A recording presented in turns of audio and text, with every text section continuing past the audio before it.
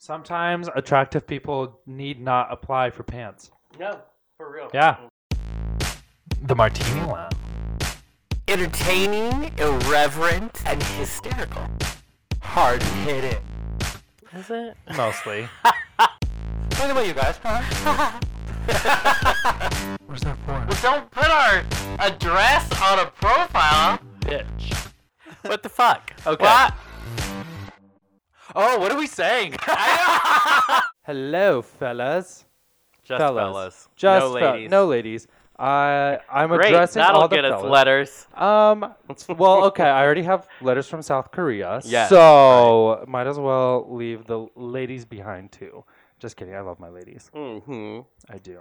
The good I ladies. know. Anyways, it's another. It is. It's your Martini Lounge. Another Friday. Another For Friday. y'all listening to this, we are warmer I know. now. We are now in a warm place. because we are currently not. Mm-mm. Recording this for ya because the big move is coming up. Mm-hmm. Yeah. You know what I'm done with though? I'm done with work. Let's Oh, just fuck. Okay. Here's Fuck the that. deal. Today you and I both had like a little sickness, right? A little of that going on. And for me, my headache was so pounding, and it makes what is already so hard, like working, knowing that you're out of here, so hard. So I'm definitely done with that. And people kept forgetting my lunch, so of course I was like, you know what? Well, Fuck and it makes it magnifies everything when you don't want to be there exactly anymore. Listen, we still work. Well, yeah, I know. Yeah, exactly. Sort of. We just are done with work. Maybe my new version of work is I'm on BuzzFeed taking quizzes and also looking at... Do you know what pisses me off? So right now, I'm at the point where I would like to work on other things. Yeah. And by other things, I mean anything but where I'm actually working. Exactly. And so when work interrupts... Exactly. Or lately, because it's busy season where I work, when I have no time at all in the day, it really makes me upset that work is getting in the way of the things I would like to do. I know. Just pay me my paycheck. Just give me the got money for shit me to not do. to be there, please. Yeah. Hunty. It's better for everyone. I know. I'm sitting there. I'm like, you know what? I want to write. You know, we have articles to write, so I'm like, I just want to get this done and write it. And I start writing, and people are like, well, can you do this and can you do that? I'm like, I'm working on something else. Yeah, here, there's please. something more I'm important. busy. Yeah. I try to do this whole thing where I reward myself if I open one file that takes forever. I reward myself with ignoring everything and just working on my shit. Yeah. And then going back one file. But it's hard when you get like 100 files. And then you have to keep doing them. People are rude. Fuck, that trying to sucks. get their life. Trying to buy houses. What? Yeah, I know. Stop buying houses. Interrupting. You know what's so funny? There's this lady that I work with that's not my coworker. It's a member or client or whatever. But she takes forever for everything. So she'll ask for something, and then I'll be like, oh, sure. Can you just send me this back? Like these documents. 2 weeks later, she sends it back, and then she's like, okay, well, where are we at?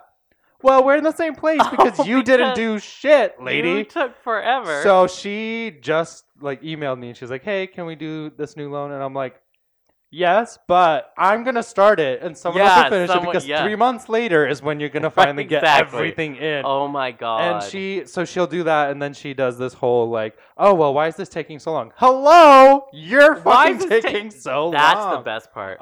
Why is it so long? Well, fuck you. One of my favorite parts, this reminds me when people talk to you in their own unique, special way. Right. So I love going through, and I won't say his last name, but have you ever heard this name? Just tell me. Okay. Wilbert.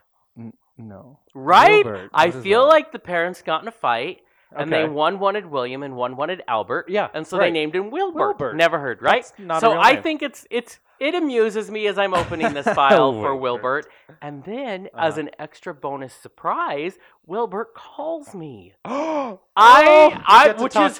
happen. Calls me, and I'm sorry telling my friend, and I'm like, and it was everything you would expect from a conversation with Wilbert to be. He's very kind, but he gives you more information than you need. Like, this is not going to be quick. We are not going to be intuitive to each other. It is not going to be like, all I needed was those first, got it, here we go. No, he needs to, it's like, I need your address to look up this file. All I really need is that first part. But he's going to take it all the way through the town, the state, with the zip code at the end. And the 5 extra that nobody knows. Right? With a very measured Oh my god! And it's just like, oh, wow, Wilbert, you are everything I would expect, and I don't want you to ever talk to me again. Yeah, don't change for me, but please never speak to me, honey. Yes, don't change for me, but change for you.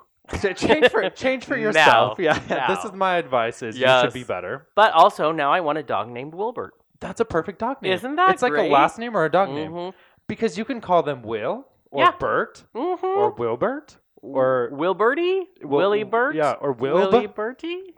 Wilb. Wilby. Wilby. Well, you know how William is Billy for some reason? Yeah, or Bilbert. Richard is Dick for another reason we don't know. So, it's Bilbert. Yeah, Bilby. Yeah, maybe it was William and Robert Wilbert. Right. And so you can say Will Rob Will. Right. Rob Bob. So Rob Bob.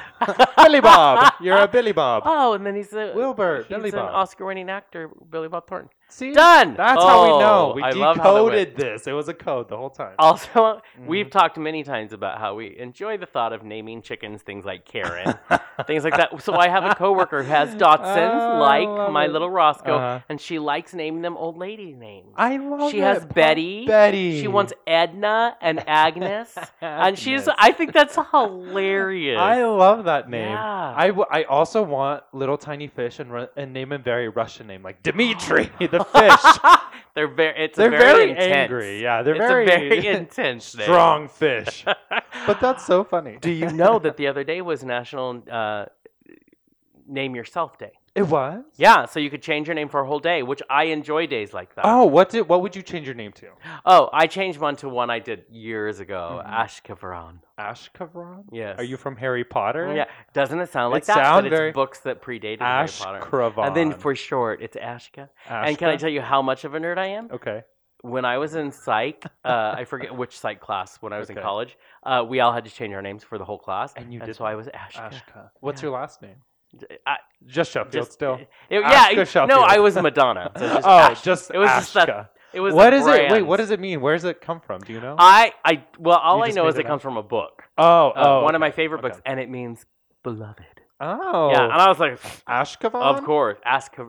Ashkavran. It's like Chevron. Right, but Ashkavran. But Ashka Chevron. Yes, and then my friend Jan changed her name to Chevrolet for the day. So we were Ashkavran and Chevrolet. Ashkavran sounds like a foreign trading aluminum company or something. I don't know. Okay. They do something in the industry, like in the mineral industry. I could see that. I did feel very international. Yeah, Ashkavran. You're like, oh. And then because the name doesn't really, you don't know where it lands internationally, any of my accents would work because it's an accent that is an accent but isn't. Your accents are worldly. They are worldly. Are just everywhere, otherworldly, and never anywhere at the same time. They don't land at a specific continent. They plane hop all over. They are jet setters. My accents are jet setters. That's what your accents are. That's just what I'm saying. I know. It's nothing about your accent skills. No. Well, yes. At all. No. It's a choice. And it all depends. Like if I train, because I've my ear, being a singer, you have the ear, but I'm lazy. Right. Let's be honest. Right, that's just it. If I concentrated, I feel maybe. Okay, I don't want to say all, but most people, if you sit down and you learn an accent, you could do it, right? Right. But a lot of people just kind of guess. Yeah. And then you land with French Chinese. The only time this has worked is in our favorite show. Okay. One of our favorite shows. With our favorite woman, Catherine O'Hara, in Schitt's Creek, who has the accent that is not an accent, but it's brilliant. Oh my gosh! Like it's an accent all on its own, and it's amazing. I think that I would name the accent East Ontario Posh. Yeah. Yes. It's very up there, but it's kind not of confusing. East Ontario. No. It is definitely East Ontario because that's enchilada. Yes. I fucking love it. Enchilada. I could just listen to that accent and her do it that's the one you should learn. Be beautiful. Honey, that would be hilarious. They'll be like, "What accent is that?" You're like, "It's O'Hara." O'Hara. Yes, it's O'Hara. O'Hara. That would be beautiful. It's O'Hara. It's so hairy. If a bear uses it, it's O'Hara. Maybe it's the bear accent now. I don't know. Interesting. it's okay. Not speaking of accents, speaking of languages, adjacent, right? Yeah. As a kid, did you ever make up a language or try to make up a language? I made up a written language. Right. Well, but I don't think I made up like a verbal one. Okay. I use the ones that all kids use, which is the 2 versions of Pig Latin. Oh, yeah. But okay. other yeah, than that, no. But easy, I made up like an alphabet and how to do words, but I never spoke them. Oh, interesting. Yeah. See, I feel like a lot of kids do that, or they'll put like different letters for different letters, but it's always the 26 like English ones. Oh, so yeah. You didn't really create it, you just gave it different letters. Mine was like deconstructed alphabet, let's be honest. Okay. So like the letters were really just deconstructed what the like they capital were letters in half or something. Well, I would like have line, and they were like spaces between the lines. It was like abstract alphabet. That's what it was called. Okay, maybe it's like an art. It was. And do you know what's weird? So this is when we lived in Colorado. I was like 12.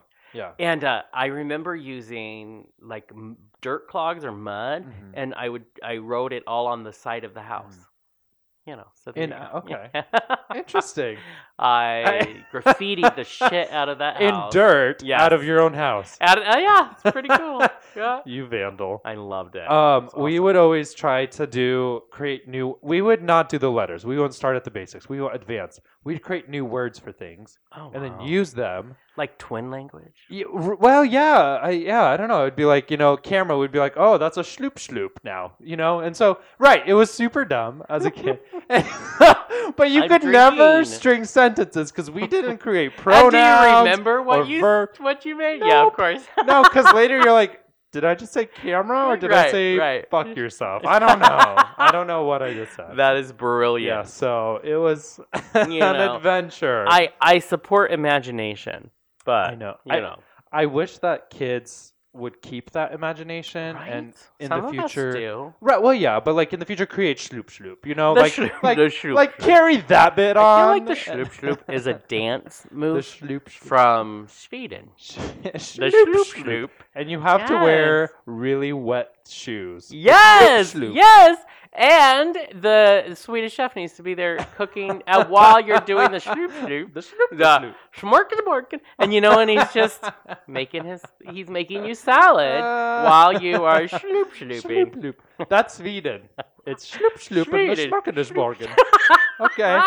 This is the best ever. I want to go to Sweden now. Me too. And I like it. Do you know what's creepy? Okay, we are all over the place. But you know what's creepy about the the Swedish chef? Huh.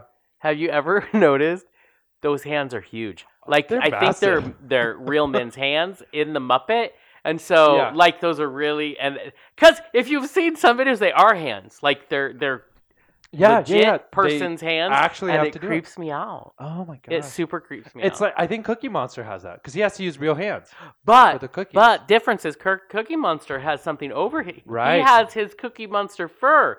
The Swedish chef, it's man's hands. Oh, I did not notice that. I thought, and I think it's because he does a lot of things in the kitchen, right? And because he's klutzy, he probably really would cut his hand off. So if he had a Muppet hand on. No, it's creepy. It creeps me out. Like, it gives me nightmares. You know who creeped me out? Was Big Bird. Too tall. Too big. Why are you a bird? Nuh-uh. You are not real. No, you are I saw right through him. I was like, honey. I always had so many questions about the Snuffleupagus, his best friend. Yeah, I know. I was like, they have a very odd relationship. I can't quite figure out, but something about it just doesn't feel right. I'm just saying. Like what? Like how? Like Snuffleupagus. Like first of all, he's the only one. He's very codependent on Big Bird. He's a very sweet guy, but very codependent. And something's going on. I feel like Big Bird keeps him locked up. Like he thinks he's doing it because he cares about him. It's a very but he's really it is. Sub-dog and like relationship. I don't think it just doesn't feel right. Could you imagine Big Bird in the leather harness? Oh shit! I'm sure that's out there. Sesame Street's gotten Rule dark. 33. It's out there For real. So it is interesting. Anyways, I listen. I just say bring Cookie Monster back. Enough of the Veggie Monster or whatever the fuck it is. Right? Because Are you fucking give me serious? cookies. Listen. That's all I need. I know. Fine. I get what you're trying to do, but you're ruining my childhood. But leave him. Don't change him. Add it elsewhere. Right, because cookies are fine. Just maybe in not moderation. all the time. And Cookie Monster he doesn't need new rules of moderation. Exactly. Veggie Monster. What the fuck are you trying to pull? Did he die, come back to life, and start eating carrots? The worst. Fuck that. Oh. No, fuck that. A little no vegan Veggie Monster. Muppet. No also, one asked who's for a that. monster for veggies? No one is like gargle carrots. Yeah. No. That's the noise he makes. gargle carrots. Oh, okay. I was trying to do his little you know? And there was it. That. You could have just done that. But instead, I'm thinking of Cookie Monster in now new and dirty ways. Because he's gargling the carrot, which we all know what that means. Gargle the carrot. I mean, honey, what kind It's called a euphemism. I'm just saying. That's a double entendre. Wow, this has been good. I'm just saying, Cookie Monster's a dirty boy. You know what? This isn't appropriate to talk about. This is an appropriate show to talk about inappropriate things. Yes, we do. Like mostly. Always. But this is really appropriate because we're about to talk to a guy who has a podcast that I listen to every morning when I walk to work. I listen to it because it's called Risk, and he'll tell you more about it in a minute. But and it's about people telling stories, stories that they wouldn't necessarily normally tell. Yeah, stories that they're taboo or they're sexy or they're and they tell them on stage, and then these people pick them and they put them on the show, and it's a lot of fun. But these people, it's supposed to be things you've never said before and you never thought you would. Right. Yeah. Wasn't there one about it was very sexual, but it was like kind of that, dom sub, and I've heard a couple of those. Yeah, there's some ones that get pretty crazy. Yeah, the way they tell the stories are absolutely beautiful, actually. Totally. There was one though that I enjoyed about this this guy getting it on with his friend finally. Okay. Except that he's talking about how he didn't know if he was like he thought that the signals were there, but he wasn't sure the signal was there. And there was this moment. He goes, I don't know how much of this audience so they're both gay. Men. Yeah. Oh, okay. I don't know how much of this audience gay, but just so you know, when the guy you want to hook up with says, I really want Taco Bell, there's no butt stuff from that point forward. Yeah, no. It's like, and so that gate is closed. It's done because he knows very well what that means. And so he tells this whole story about how there's that point, point of no return where you're totally in, and you're like, fuck it. Yeah, I hope this goes well, but we're not gonna. He goes the whole time, and he goes, yeah. So they had sex, and he goes, and I've never seen him naked, and he has a very long penis, and all I keep thinking is the longer the dick, the further inside my digestive tract he's going to be. Anyways, those are the kinds of stories. They just go all out. I listened to a show today about a clown who was doing a live show and did not pee before the show like she wanted to and ended up peeing on stage. This was a clown? A clown, yeah. Yeah, so listen, people, I'm telling you, Risk is a fun show, but it is not for the innocent or the faint of heart. Well, I mean, we don't have to tell you, but Kevin Allison, the host, we're going to talk to him, and he can too. Yeah, and then you'll love it, and then you'll want to go to it. Then you have 3 good sources. It's perfect. Exactly. He's a writer, actor, comedian. If you grew up when I did, you were glued to your TV to catch him on MTV's sketch comedy show, The State. Currently, you can listen to his highly successful, very comfort zone challenging storytelling podcast, Risk. Please welcome the smart, the funny, I need to know if he's married, the man himself, Kevin Allison. Kevin, are you there? I'm here. Hello. Hello. How are you guys? We are amazing. We're having an awesome night. We are, except we are going to talk a little bit about, we've been listening to your show. Oh, yeah. It has wrecked us. Yeah. It has wrecked us. So, before we tell listeners a little more, can we break down what Risk is for our listeners? Yeah, Risk is it's a podcast, and we call it the show where people tell true stories they never thought they'd dare to share in public. Mm-hmm. So I started it in 2009. I had just tried sharing a true story on stage for the first time because my friend, Michael Ian Black, who was another member of the State, had dared me to. Yeah. And it was such... I had said to him that I felt like getting on stage and telling a real, true story as opposed to getting on stage and playing a character. I said, a true story, that feels too risky. And he said, that's the idea. If it's risky, that means you're opening up, and an audience will probably open up to you. Wow. So I tried that. I went back to New York.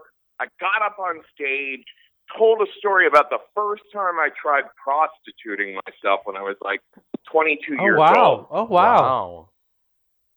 And I felt that it was so damn risky to be doing that I was terrified, but I got a reaction out of that audience that I hadn't gotten like ever before, really. It was a really kind of a eureka moment. So I decided, okay, I should try this true storytelling thing. So I started listening to shows like The Moth and This American Life. Oh, yeah. And I immediately saw, I was like, oh, wait a minute. There is huge room for a show to step in where people can talk about my father is a cannibal, or I tried murdering my mother, or I tried sex for the first time. Those shows, they fear to tread those places. Those NPR sorts of storytelling shows are extremely family friendly. Right. So I realized, that I could create a show where nothing is too emotional, nothing's too outrageous, nothing's too politically incorrect or violent or sexual or whatever it might be. So that is what Risk is. Well, that's kind of the craziest thing to me about Risk is that not only is it, I mean, a lot of the stories are pretty funny and, you listen to them and you have a good time, but a lot of them delve into that, it's those, either the abandonment issues or what you just said, the things nobody talks about because they're just too out there, too scary, too big. Too vulnerable. Too vulnerable. What is the listener response to stories like that are just pushing the envelope so much? Well, it's amazing. I mean, I think that just not this week, but this past week was the perfect example. Right. Because we had a story on the show. It was about a 35-minute long story about a gay relationship between an older man and a younger man, and it's a BDSM kind of relationship where they keep experimenting. They keep pushing the envelope of going past their limits of, certain kinky behaviors that they're going to try. Right. And so they try, for example, water sports with, the pee play. Right. And eventually at the end of the story, in the last 10 minutes of the story, they try poo-poo play. I told the audience beforehand, I was like, this story, when we were kids, we used to say, are you going to go number one or are you going to go number two? Right. I said, this story goes both number one and number two. Oh, boy. Yeah. But it was kind of amazing, though, talking about audience reaction, because we got a hell of a lot of reaction. Oh, sure. We had a lot of people on Twitter and Facebook and the comments section on our site, a lot of people talking about it. But the vast majority of them were really positive. The vast majority of them were people saying, okay, that was challenging for me to hear because that particular kink squicks me out. Right. But it was shared with so much courage and honesty and intimacy that kudos to you for putting it out there. Right. So, they're like Risk. The stories, even though some of them include really shocking or sensationalistic seeming activities that go on in them, there's always a lot of heart. There's always a lot of we want people to come to these stories when they workshop them with us with as much intelligence and compassion and wisdom as they can unpack in the story. So the process of working on these stories with people can sometimes be a little bit like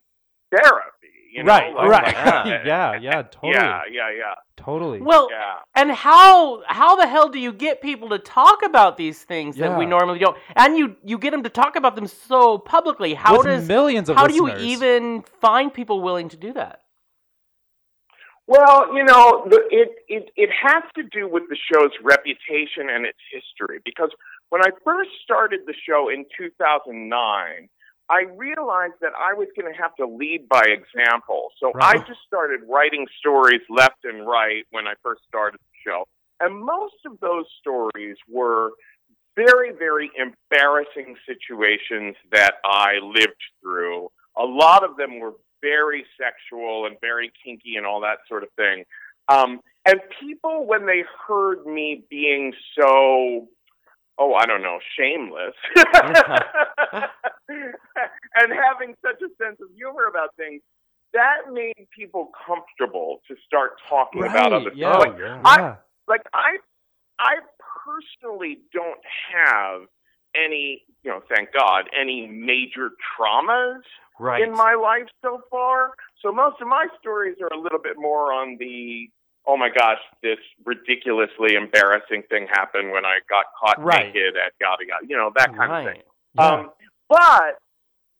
But I'm able to, by doing that, to break the ice and then invite people to talk about other things, So over the years, people have heard the show and they've been so moved to hear what other people are sharing that they reach out to us. We're always calling for pitches. On every single episode, we tell people, just go to risk-show.com. There's our submissions page there, which has a video and has an audio lecture and tips on how to start preparing a story. And we ask people all over the world to always be pitching us. And so that's how most of them come in. Now, we do the show once a month in New York and Los Angeles, too. Mm-hmm. So those tend to be like practiced performers. So they're a little different. They're a little different than quite frankly, it's easier to get the really raw, really emotional, really revealing stuff out of people who are not professional comedians or whatnot, because those people already have worked on what they can say and what they can't say. You know what I mean? Right, exactly. Well, and speaking of those people, I mean, we're talking about people like Sarah Silverman and Michael Ian Black, Margaret Cho. I mean, a lot of these people kind of have to put that aside to get real. Like you said, they kind of have already, structured what they are like and what they're, what they look like in the public. How do they get so real on your show? What do you have to do? Do you blackmail them at all? Well, I do have to say it's hard. The celebrities are just the hardest people to work with, period, because you have to hound them, basically. When I first started the show in 2009, it was much easier to get people like Margaret Cho and Marc Maron and people like that on the show because they were like, oh, this is a brand new little podcast. No one's listening. It doesn't matter what I say. And they all kind of knew me and got a kick out of me. So they were like, yeah, sure, I'll talk about whatever. But then the show's reputation grew, and now when we go to celebrities, they're like, "Oh, Jesus Christ, I'm afraid of that." I love that. So when these people submit their stories to you, what goes through? What in your head is the criteria that you think will make a good story for your show? Well, the first thing that I tell people is to think of a particular moment in your life. It's especially good if you can zero in on some very specific incidents, like the night of the car crash or the afternoon that you lost your virginity or whatever. And think of these moments in your life when you were especially emotionally wound up, because we will care if we see that you really cared about whatever was going on. If the stakes felt really high to you and you can show us how you were feeling while you were going through it, then we'll start to really care. And the next thing that I really coach people on how to do is to re-experience some of those most peak moments by remembering the look in someone's eye or the feeling you got in your gut or the actual words that came out of your mouth, like really getting people to remember all the sensory information from the moment itself and kind of go there with us. Mm-hmm. So we have short stories, long stories. We have stories that are told live on stage. We have stories that are told just to me in my apartment that we add music and sound design. So there's a lot of variety. But that one thing remains consistent, that the person is talking about something that they were really wound up about at the time. Right. Well, I do have to say this, the episode that is most recent, Jonathan and I listened to, there's that last story on there by Nate Romero, and it shook both of us because it was one of those stories. I was listening to it on my way to work, and I get to work, and people ask me, why are you crying? Because that story, it had a lot of those, it was funny at the beginning, and you had those moments, but at the end of it, it was just such a raw story that he just laid it out, and I could not handle it. I came into work, and I was like, you guys, I heard the most tragic thing. What stories stand out to you and even the listeners as that kind of emotion that really strikes you? Oh my gosh. I am currently going out of my mind because I'm just reading because we're preparing the Risk book. We're about to publish a book. Oh, yeah. Good. People can find out more at theriskbook.com. You can already pre-order it. But yeah, oh my gosh. There are so many stories that I think the first story that really grabbed me by the throat when we were putting the show, in the very earliest years was a young lady reached out and she said that she was molested from the age of 5 to the age of 8 by an older person in her family. And she wanted to sit down with me and record that story. And when she did, she said she had been in therapy for this for 10 years already. Wow. But when she did, she really went there. She was very graphic in her descriptions of the incidents themselves. And, oh, God, just the primal crying, she made some sounds during it where I was like, oh, my gosh, that is just, it was really something. So at the end of the recording session, I said to her, look, why don't I send you this recording? Right. And you just sleep on it for a while. You listen to this, see how you feel. We do not have to run it if you don't want. Right. But if you do want to run it, maybe we should sit down a second time when you're maybe a little bit less quite so emotionally raw, and maybe you'll have some different perspectives. So we recorded it a second time, and we were able to take the two recordings and put them together. The name of that episode was the name. Back in the day, we used to name some of the episodes just by the name of the storyteller. Right. So that one's called Nancy Sullivan. Okay. And wow. Yeah, I actually that we're not putting that one in the book. It's so funny. This process of choosing for the book is kind of driving me out of my mind because there are so many amazing stories that we can't put in the book because the person doesn't want us to, or the story is too long, or yada, yada, yada, yada, yada. So, we're pretty sure we could come out with a second book almost immediately if this one does well. For real. Well, okay, so let's rewind a little bit in your life. We mentioned in your intro you were part of the comedy troupe The State. We've been lucky enough to meet and interview Michael Ian Black here in the town where we hail from, and he's absolutely amazing. How did the experience of The State start for you? How did it come about? Well, I moved from Cincinnati, Ohio to New York City to go to NYU in 1988. And in my freshman year at NYU, I saw Joe Latrulio walking through the hallways of the Tisch School of the Arts, and I thought, oh my gosh, he is super cute. I'm going to stalk him. Nice. And so I started getting into the same classes as Joe, and I quickly found out that he was heterosexual. So I said, okay, that doesn't work. Always. But one day he came into class and said, oh, my comedy group, my brand new comedy group is doing our first show tonight. And at that time, the group was brand new, and they were called the New Group in the beginning.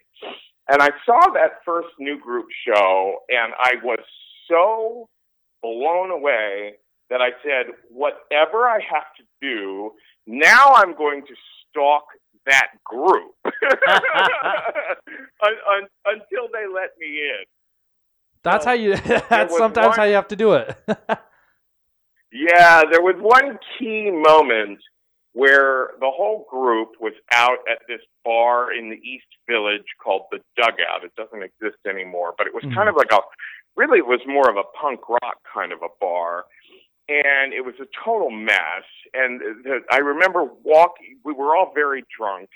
And I walked into the bathroom, and there was about an inch of urine water on the floor. And I was like, oh, I know what I could do. I could take off all my clothes and raise a glass and walk around this bar. And that's what I did. I left the bathroom, oh my God, raising a pint of beer, and I just improvised this wailing song. Oh my God! It started off with, oh, standing in an inch of urine well becomes the sailing man, and then it went on from there. Oh my God! It sounds like my favorite Saturday night. Yeah, is it with an inch of urine? That's great. Well, when I put go ahead. When I put my clothes back on, I sat down and Carrie Kenny said, "You are crazy. You should be in our group." And that is like the best. My favorite, one of my favorite comedy troupes is The State. I watched it all the time, like religiously. Yeah. Oh, that's fabulous. Yeah, I'm really thrilled that it was such an inspiration to so many of, the comedians that are working now, like so many of the new generation kind of grew up on The State. And for example, Key and Peele, highly of The State. Yeah. Well, speaking of comedians, I like to think of comedians and comedy people. They're kind of like a recipe. It's a lot of things working together and some spice and some sugar here that kind of makes them, their specific kind of humor, almost like a souffle. I might be a little hungry here. Just bear with me. But what do you think makes you the comedian you are, and what kind of food are you? I want to know. I know. That what? What makes you the comedian that you are? Like, what kind of recipe makes you the funny man you are, and what kind of food are you? What tragedy and beautiful humor. Oh, yeah, absolutely. No, I grew up. I knew I was gay from day one. Right. Like the beginning of the. I always say that my first conscious thought that I remember having was, oh my gosh, I love boys' butts. Yeah. By the time I was 5, I was freaking out because I knew what the words gay and fag meant. Yeah.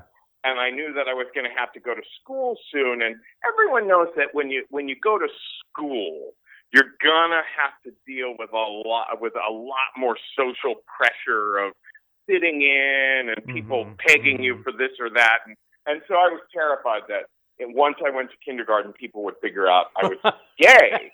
And when I got to kindergarten, I found myself very consciously, very deliberately developing a kind of spastic, crazy comedian, the class clown thing. And what it was a way to say to people, yes, I am weird. Before you decide that I'm weird in some way, let me let you know I am weird. I'm going to control how you laugh at me before you have a chance to decide why you're going to laugh at me. Oh, so wow, okay. So that was very formative. And, you know, like, it's funny because now I do Risk, where what I love about Risk is that within the same story, in this format, you have total freedom to go from being extremely funny to totally turning into total seriousness. Or even just telling a totally serious story from beginning to end. So there's this freedom that I have now in this show where I don't have to be funny all the time, but I can whenever I want. So I kind of love that about it. And of course, because it's true storytelling, it's all the humor that comes out of it is very, very closely related to who I am and my life, you know? Mm-hmm. Well, and I mean, what I find fascinating, you just said you can be serious. You're also, of course, an accomplished writer. But at the core of it, you have this comedy that keeps you through. You can see things through that lens. What draws you to the humor of a story? What draws you to seeing your life from that perspective? Well, I think that, you know, so much of our lives, the biggest thing that we have to deal with is fear, you know, anxiety, fear. I think like a lot of comedians, to this day, I still have these complexes where I struggle with social anxiety, shyness, you know, self-defeating thoughts, all that kind of stuff. Right. And